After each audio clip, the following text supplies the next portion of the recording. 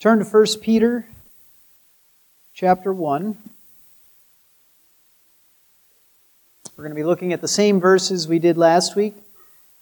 1 Peter 1, 22 through chapter 2, verse 3. Now, kids, do you know what we're talking about when we say the Word of God? Who can tell me what the Word of God is? Does anybody know what that means? What we're talking about? What's the Word of God? Is that too hard? Yeah, I got it. The Bible, there we go. A good Sunday school answer. Absolutely. Yeah, that's what we're talking about. We're talking about the Bible. It's important for us to take some of these terms that we hear a lot, some of them, and remind ourselves of why we use them, what they mean. And when we talk about the Word of God, most of the time what we're talking about is the whole Bible. Everything that we've been given by Him in written form. And this morning, we are studying the Word of God. We're studying the Bible, but the reason that we call it the Word of God is because it is something that God has said. And one of the things that He says about it in our passage this morning is that we are to long for it. We are to long for the Word of God. Let's read. Kids, pay attention. Listen to what God has to say. This is God's Word. Please stand for the reading of God's Word.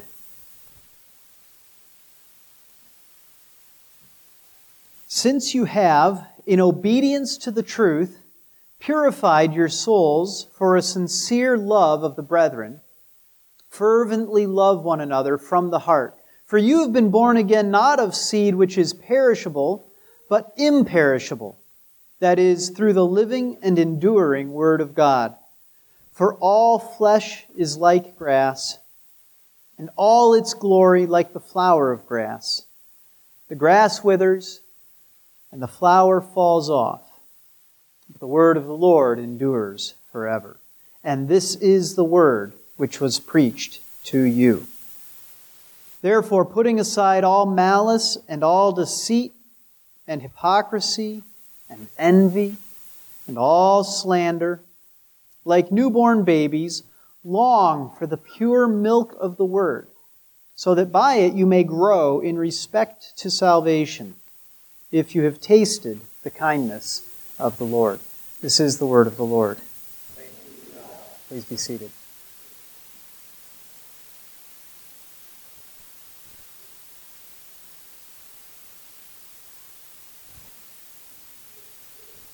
This passage says a lot about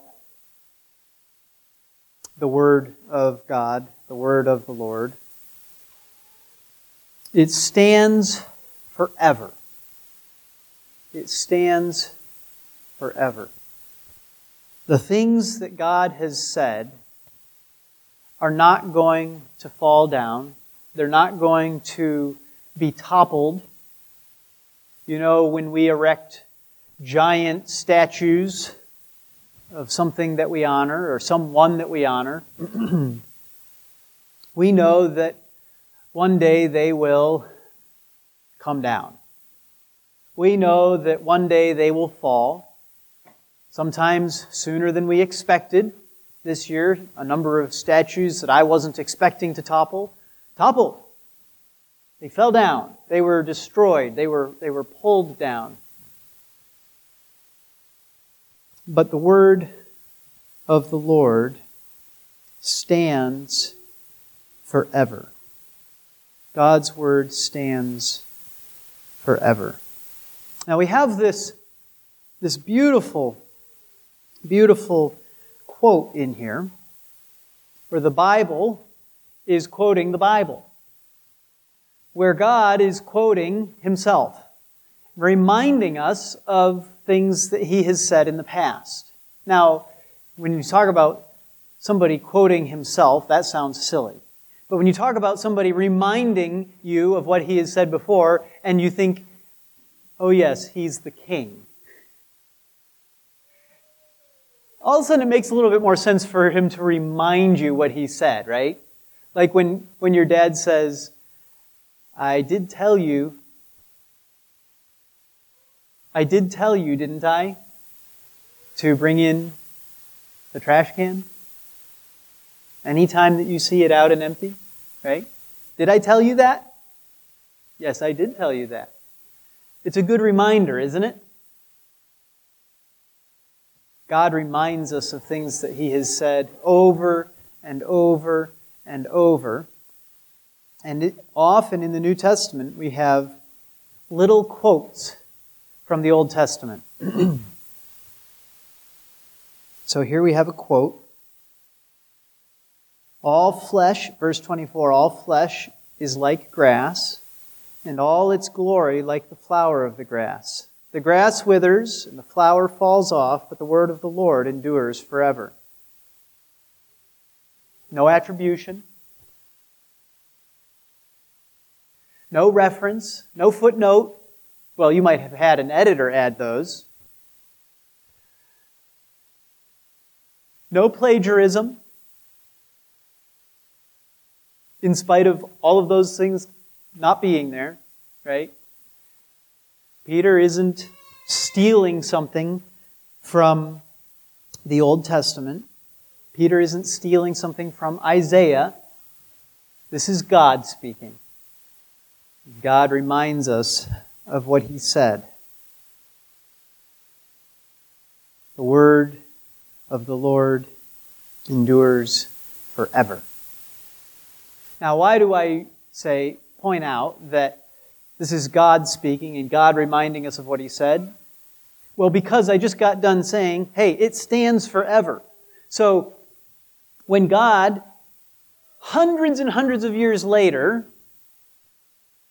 quotes himself, reminds us of what he said, and says it again to us, he's reminding us that it hasn't changed, that it is going to stand forever.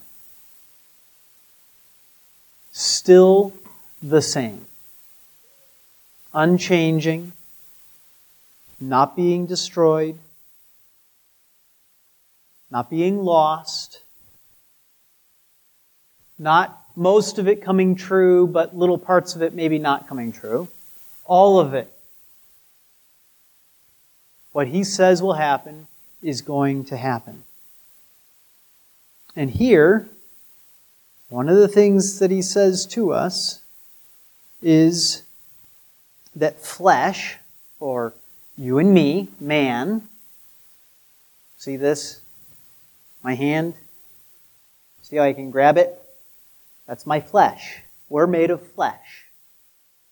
All flesh is like grass. Every week, we mow our grass. And it gets chopped down. And that's the end of that. It falls down into the ground. And it rots, it decays. Worms eat it. And that's what's going to happen to us. All of us, we are flesh. And just like the grass, it withers, the flower. We've come to that time of year where the last of the flowers have fallen off. We're heading into the season of winter, the season of death, the reminder that we are like grass. And all of that is set in contrast to, it's shown to be so different from the Word of God, which stands forever. It doesn't just stand in the spring when the grass comes out, and then in the summer, and then the fall until it dies. The Word of God is always in season. The Word of God is always flowering. The Word of God is always bearing fruit.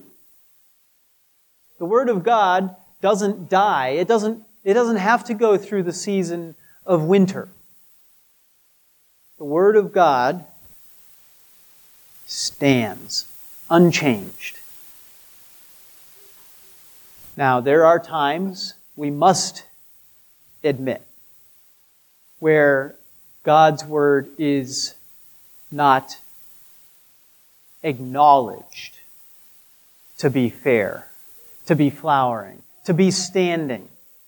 There are times and places where God's Word is rejected. And yet, when God's Word is rejected, does that demonstrate that God's Word has fallen?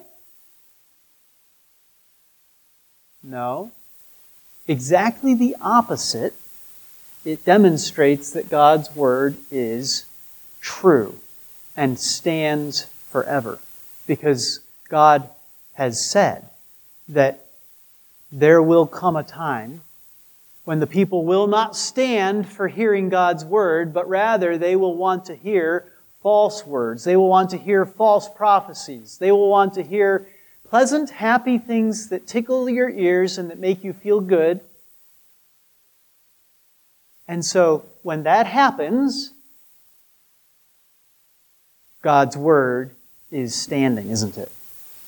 The truth of it is being demonstrated when that happens. So we must not despair when the whole world turns against God. We must not despair when all of the nation hates what God's Word says. We must not think, oh, there's no hope for the future. We must not think, oh, God isn't powerful enough to accomplish His Word. His Word is being shown that it is standing. When that happens, His Word is showing its perfection. Because He said in His Word this would happen. And when it happens, that ought to strengthen our faith. That ought to cause us to be more sure of God and of His Word. Not to become more worried. You understand? Because His Word stands forever. Now, do you know what comes after that quote in Isaiah? I didn't know. I had to look. I couldn't remember. I thought about it, and I thought I should know this. Now, kids, you pay attention, and you learn this. So that when you're my age, you will remember what comes after this quote in Isaiah. All right? Here's the quote again, remember? Peter's writing, and he says, all flesh is like grass, and all its glory like the flower of grass. The grass withers, and the flower falls off, but the word of the Lord endures forever. That's a quote from Isaiah chapter 40. And here's what comes next. Get yourself up on a mountain. Get yourself up on a mountain. You think you can remember that? That's what comes next? What are we going to do on the mountain? Get yourself up on a high mountain, O Zion, bearer of good news. Lift up your voice mightily, O Jerusalem, bearer of good news. Lift it up. Do not fear. Say to the cities of Judah, here is your God. Behold, the Lord God will come with might with his arm ruling for him. Behold, his reward is with him, and his recompense before him. Like a shepherd, he will tend his flock. In his arm, he will gather the lambs and carry them in his bosom. He will gently lead the nursing ewes. He will gently lead the nursing ewes. So, the word of the Lord stands forever. Get up on a high mountain and shout about it. And shout about what? Shout about the coming Savior at that time. And now, Peter is writing in a time where the Savior has come. Peter's writing to a group of people that he knows have not forgotten what Isaiah 40 says. He's writing mostly to Jews, not who had all learned to read and who had a convenient small copy of the Bible or even on their phones, right? They didn't get the opportunity, many of them, to learn to read at all. They certainly couldn't carry around with them the whole Bible. Big long scrolls that had to be very, very, very carefully taken care of. You would not carry one around with you unless you were very, very rich. Because they cost a lot of money. They needed to be protected and cared for. And so, how is it that Peter can just quote from the middle of the book of Isaiah? How is it that Peter can just quote from the middle of the book of Isaiah and know that they will know that that's where he's quoting from without even saying where he's quoting from? And how is it that he knows that they know what comes next? It's because they memorized God's Word. It's because they loved His Word and they ate it. They hid it in their hearts. They wrote it on the doorposts of their houses. They loved God's Word. And Peter knows this. The word of the Lord endures forever. And what comes next? The Messiah is coming. And what does Peter say?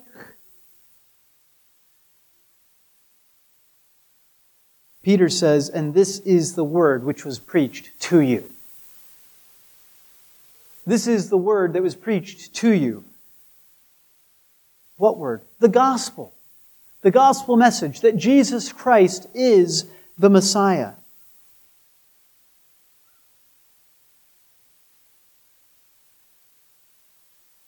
It is living. It is enduring. It stands forever. Exactly what Isaiah said would happen. It happened. Exactly what the prophets had prophesied in God's name by the power of the Holy Spirit, so God had caused it to happen. The good news was preached. The Messiah came.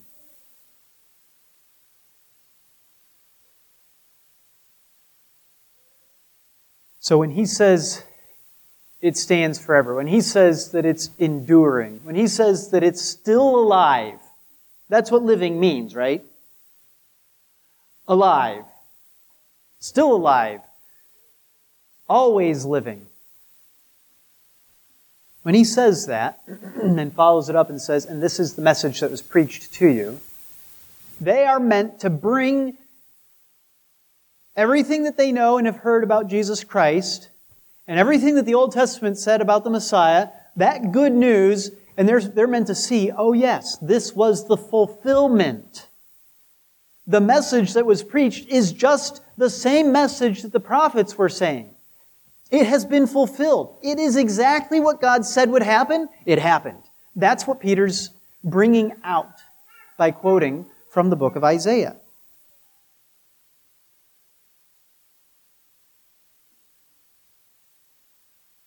But he doesn't just say that it is enduring, that it stands forever.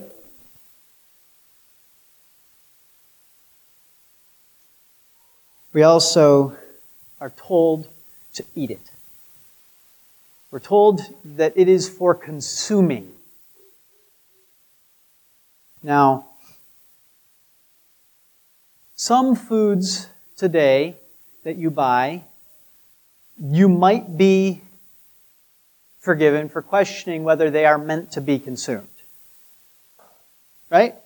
I mean, there's some awfully weird things in the grocery store. And if you go to Jungle Jim's especially, you'll find a lot of things that you think, I'm pretty sure this was meant for selling, not for eating. Right? And if you go to an international section of Jungle Jim's, or if you go to a real international grocery store, there are all kinds of things that you have no idea what they're for, and you wonder, do people actually consume this? Does it actually go in your mouth? It looks disgusting.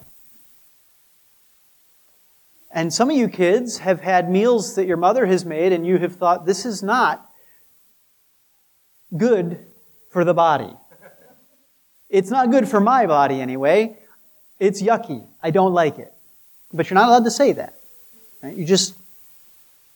I know that you have thought it. I don't want to consume this. And yet, your parents will say, eat it. It's good for you. Right? It's good for you. Now, here we have Peter telling us, eat God's Word. It's good for you. But he's not saying, eat it, even though it's gross, it's all we've got tonight. You understand, right? He's saying, eat it, feed on it. It is good for you. It is nourishing, right? It gives you the nutrients. It gives you what you need in your soul. But he's saying, it is yummy. You will like it. It's not just good for you. It is delightful.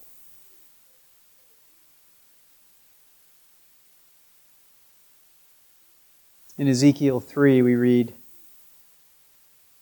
God speaking to Ezekiel. He said to me, Son of man, eat what you find. Eat this scroll. Now remember, scrolls were what? At that time they were the books. So eat this book.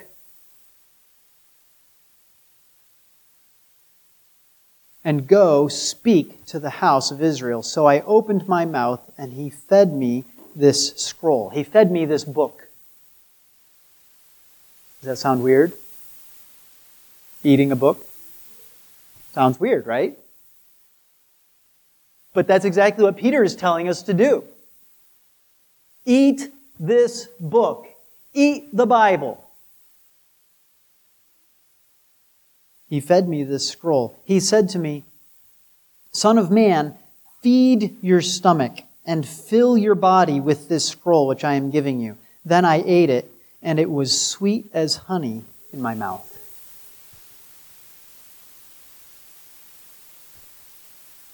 You like honey? I like honey. I probably like honey too much. Is it possible to like the sweet taste of God's Word too much? No. It's good for you. It's nourishing. Fill your body with it. Fill your stomach with it. Your stomach is the depths of you. Your bowels. Fill yourself up with God's Word. From the very bottom to the top of you, fill up that hollow leg. If you're hungry, keep eating. Don't stop. Keep going. Get full on it. Now notice I haven't been saying keep reading.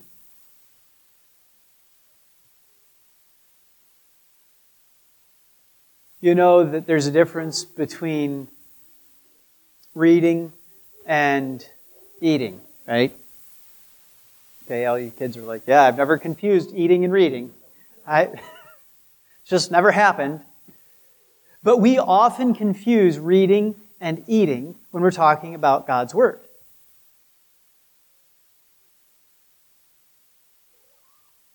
We'll ask, well, how have devotions been going? Oh, good, I've been reading the Bible every day. Good, but have you been eating it? Have you been feeding on it? Have you been nourished on God's Word?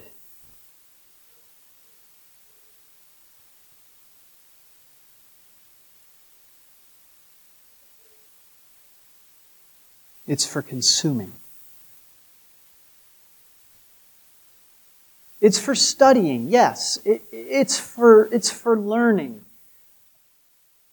But many, many, many people read God's Word and benefit not at all from it. Every day in the synagogues, the law of Moses is read, right? Every day in United Methodist churches, God's Word is read, typically very, very shortly. A little quote here, a little quote there. There is no feeding on God's Word, though.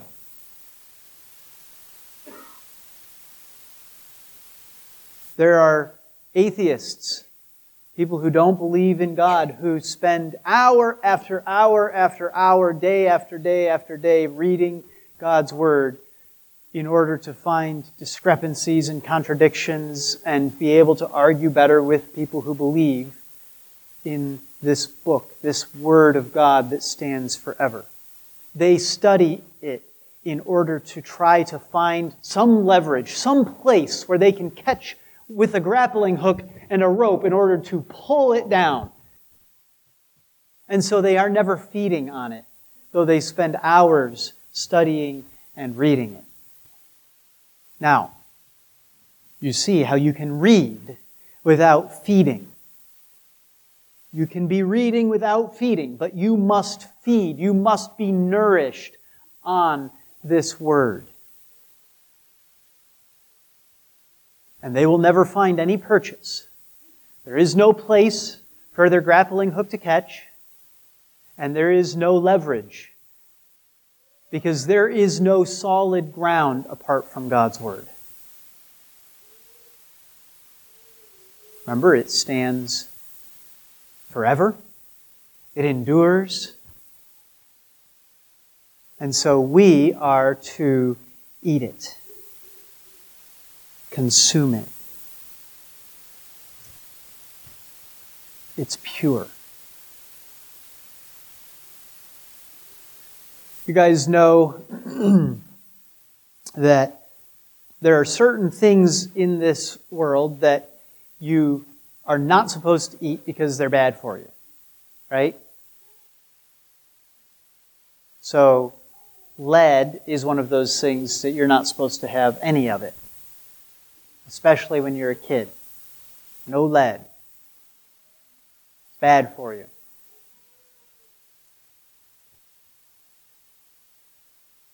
So what happens if you get a little bit of lead in your food? You eat your food and you don't really notice the lead, right? Little tiny bit, day after day. And Pretty soon you have lead poisoning. That's bad. Makes you dumb. Literally. As long as you understand what I mean by dumb. You don't want impurities in your food, right? Now, this gets to be a problem over the course of lots of eating. Lots of eating with a little bit of poison mixed in, and pretty soon you've had enough poison that there's a problem. But here, we're not given a warning about how much of this we're supposed to eat for fear that, you have too much. It's not even like, vitamin D, where you'll have people saying you need a lot of it and other people saying, yeah, but not too much. Right? It's not like butter, where, hey, it's good for you. And then, but if you have too much, you'll get fat. No, it's just good. Just eat it. It's pure. It's not going to be a problem. Now that purity is contrasted in this text with the things that we are told that we are to put off. We're to put aside all malice and all deceit and hypocrisy and envy and all slander. Now these are words that we don't use very often. So kids, are you ready to learn some new words? Do you know what malice means? No, don't know what malice means back there. Who does know what malice means? Liam? Anger is a good starting word with malice. Bad intentions. Yeah. What's that? Ill will. That's a good one. It rhymes. Easy to remember. Malice is ill will. Yes, that's a good definition of malice. Ill will. It's sort of like being angry at somebody and not liking them and wanting bad things to happen to them, all rolled into one.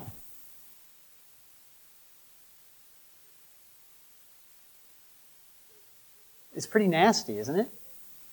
Do you want a little bit of malice mixed in with your dinner?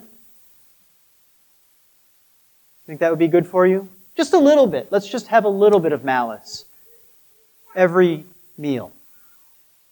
Would that be nice? Is there malice at your dinner table sometimes? For your brother? Are you angry at your brother? Upset at him, wishing that something bad would happen to him? Delighting and laughing when he dribbles milk down his chin? Whoa. Malice is wicked. We're to put it off. We're to put it away. And God's Word doesn't have any malice in it. It's pure. What else is impure? Deceit. What's deceit? Kids, another word. What's deceit? No, you already answered. Yes, I see that hand. Who is that? Zeal?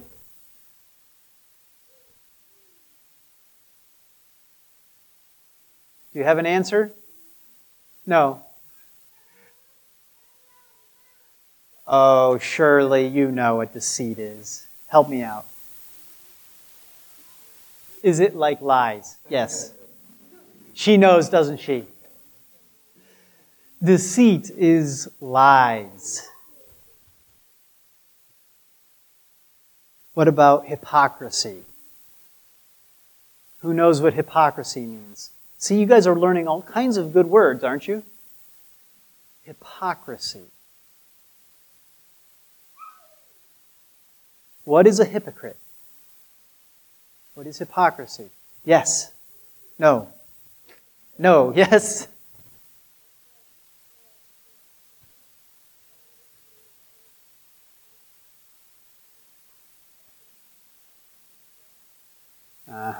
Yeah, all right. We gotta repeat it loud enough for everyone to hear, though. It's like when you tell your brother not to mess with it, and then you are messing with it. Right? That's hypocrisy. Hypocrisy is when you point out somebody else's faults, somebody else's sins, and you are doing the same thing. And you're ignoring it in yourself. What about envy? What's envy? You're cute, I'm not. Makes you envious, right? How come she doesn't have to go to bed?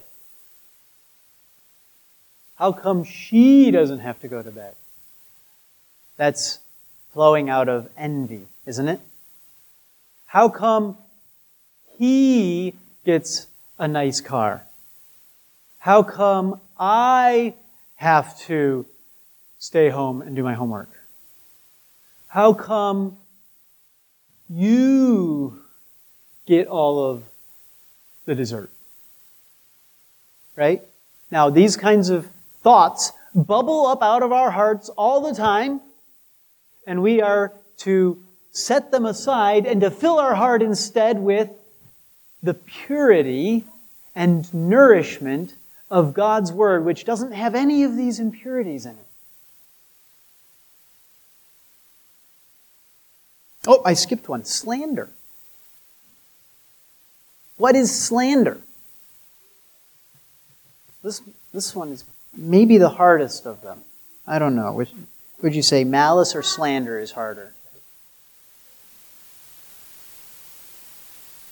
Slander. You think slander's harder. Okay, who knows what slander is? Liam, you're allowed to answer again.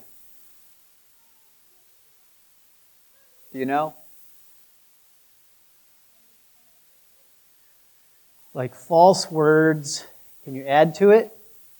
False words about somebody else. Boom. Nailed it. Good job. That's slander. It is lying about somebody else. It combines malice and deceit into one. Poison on top of poison. When you hate somebody and you wish them evil and then you are deceitful about them, you have slander. Lies about somebody else. Psalm 12:6 says, "The words of the Lord are pure words, as silver tried in a furnace on the earth, refined 7 times." It's been purified. There is nothing bad in it. All of it is good for you. It will cause you to grow with respect to salvation. The Word of God is not just the gospel. The Word of God is the spiritual food that is everything we need. Now, you remember that quote from Isaiah, right? It said, "Go up on a mountain." That was what came next, right? Go up on a mountain, proclaim it.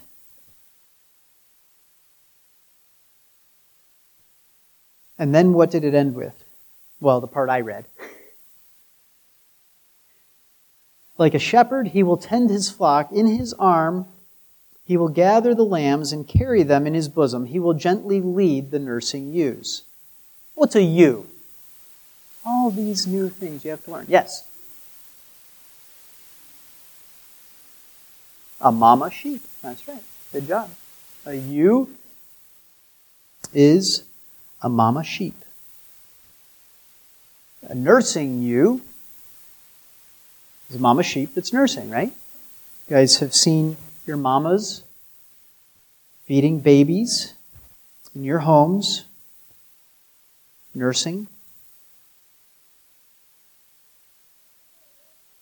And here, Peter says that we are to long for this food.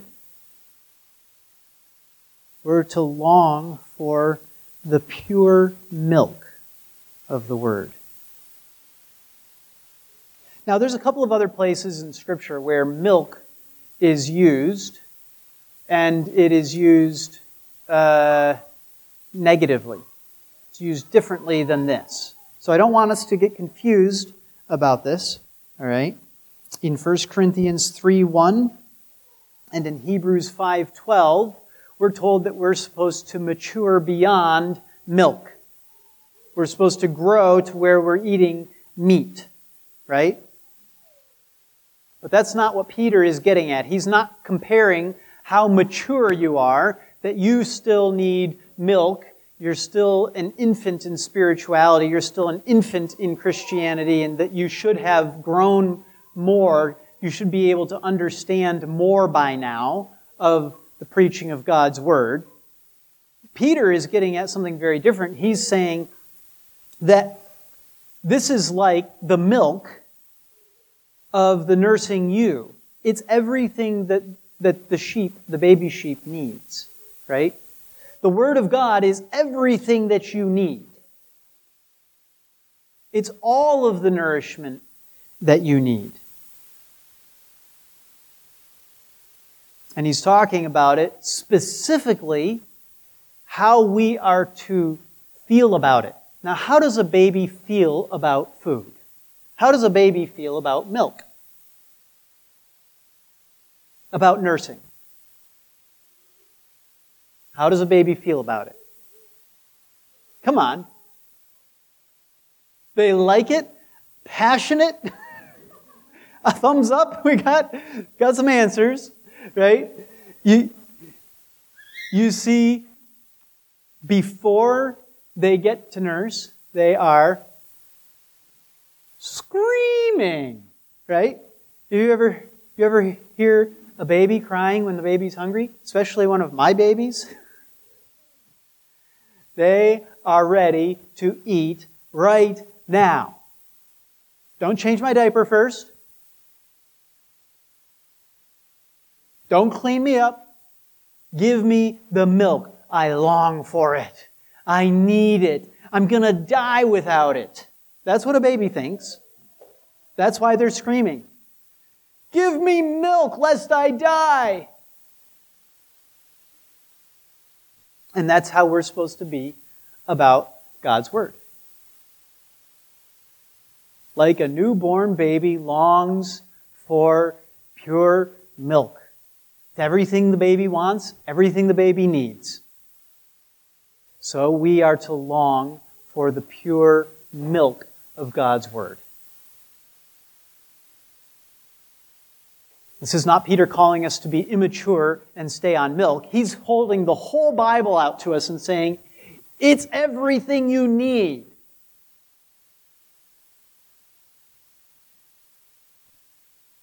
You're not going to remain immature if you continue to feed on God's Word.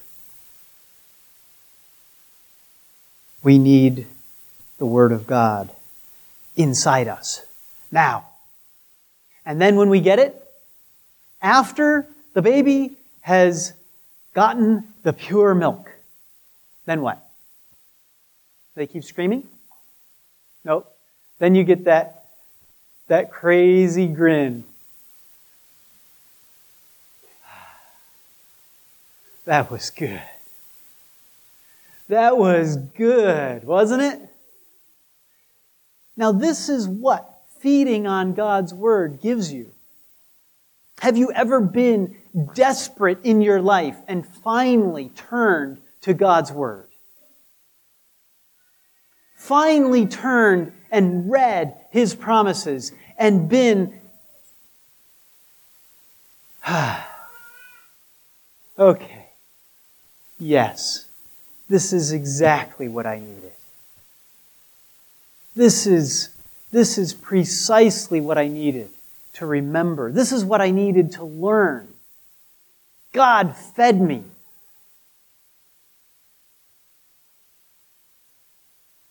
If you can read God's Word, you have a tremendous gift.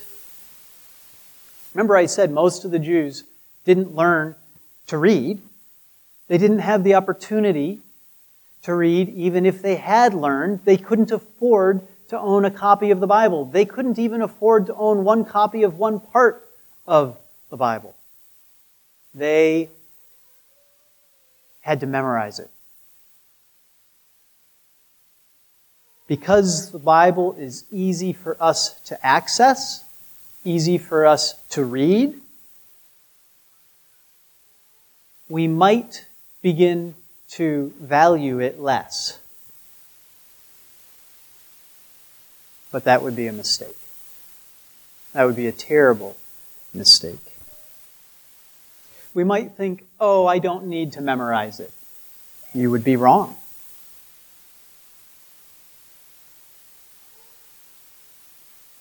Oh, I'll just feed it through my eyes. No, you need to eat it. You need to dwell on it. You need to study it. You need to memorize it. You need to be feeding on God's Word. You need to listen to it preached. It will nourish your souls. God's Word is part of the kindness of God to us. Because He has given you the ability to read, because He has given you access to His Word, that is a talent and a gift, right? Now, what are we taught in God's Word about talents and gifts from God? Do you know the story of the talents from God's Word, kids? Do you know the story of the talents? The parable of the talents? No? The parable of the talents says, you better not waste the gifts that God has given you. You better not waste the talents that God has given you.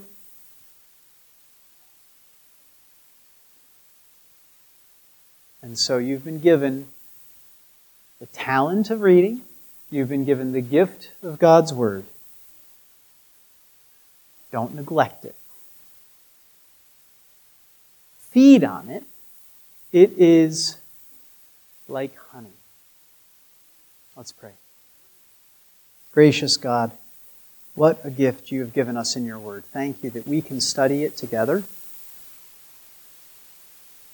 Help us to increase in love for it, in desire for it.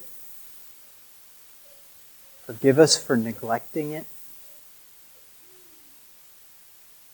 Father, bring your words to mind when we face temptation.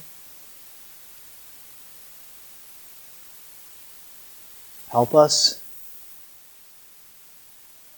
to be nourished and not distracted when we read it. And Father, do give us everything that it says. We know that it will stand forever, that it will come true. So, Father, strengthen our hope and give us great joy that we may stand on the mountains and proclaim this good news. We ask in Jesus' name. Amen.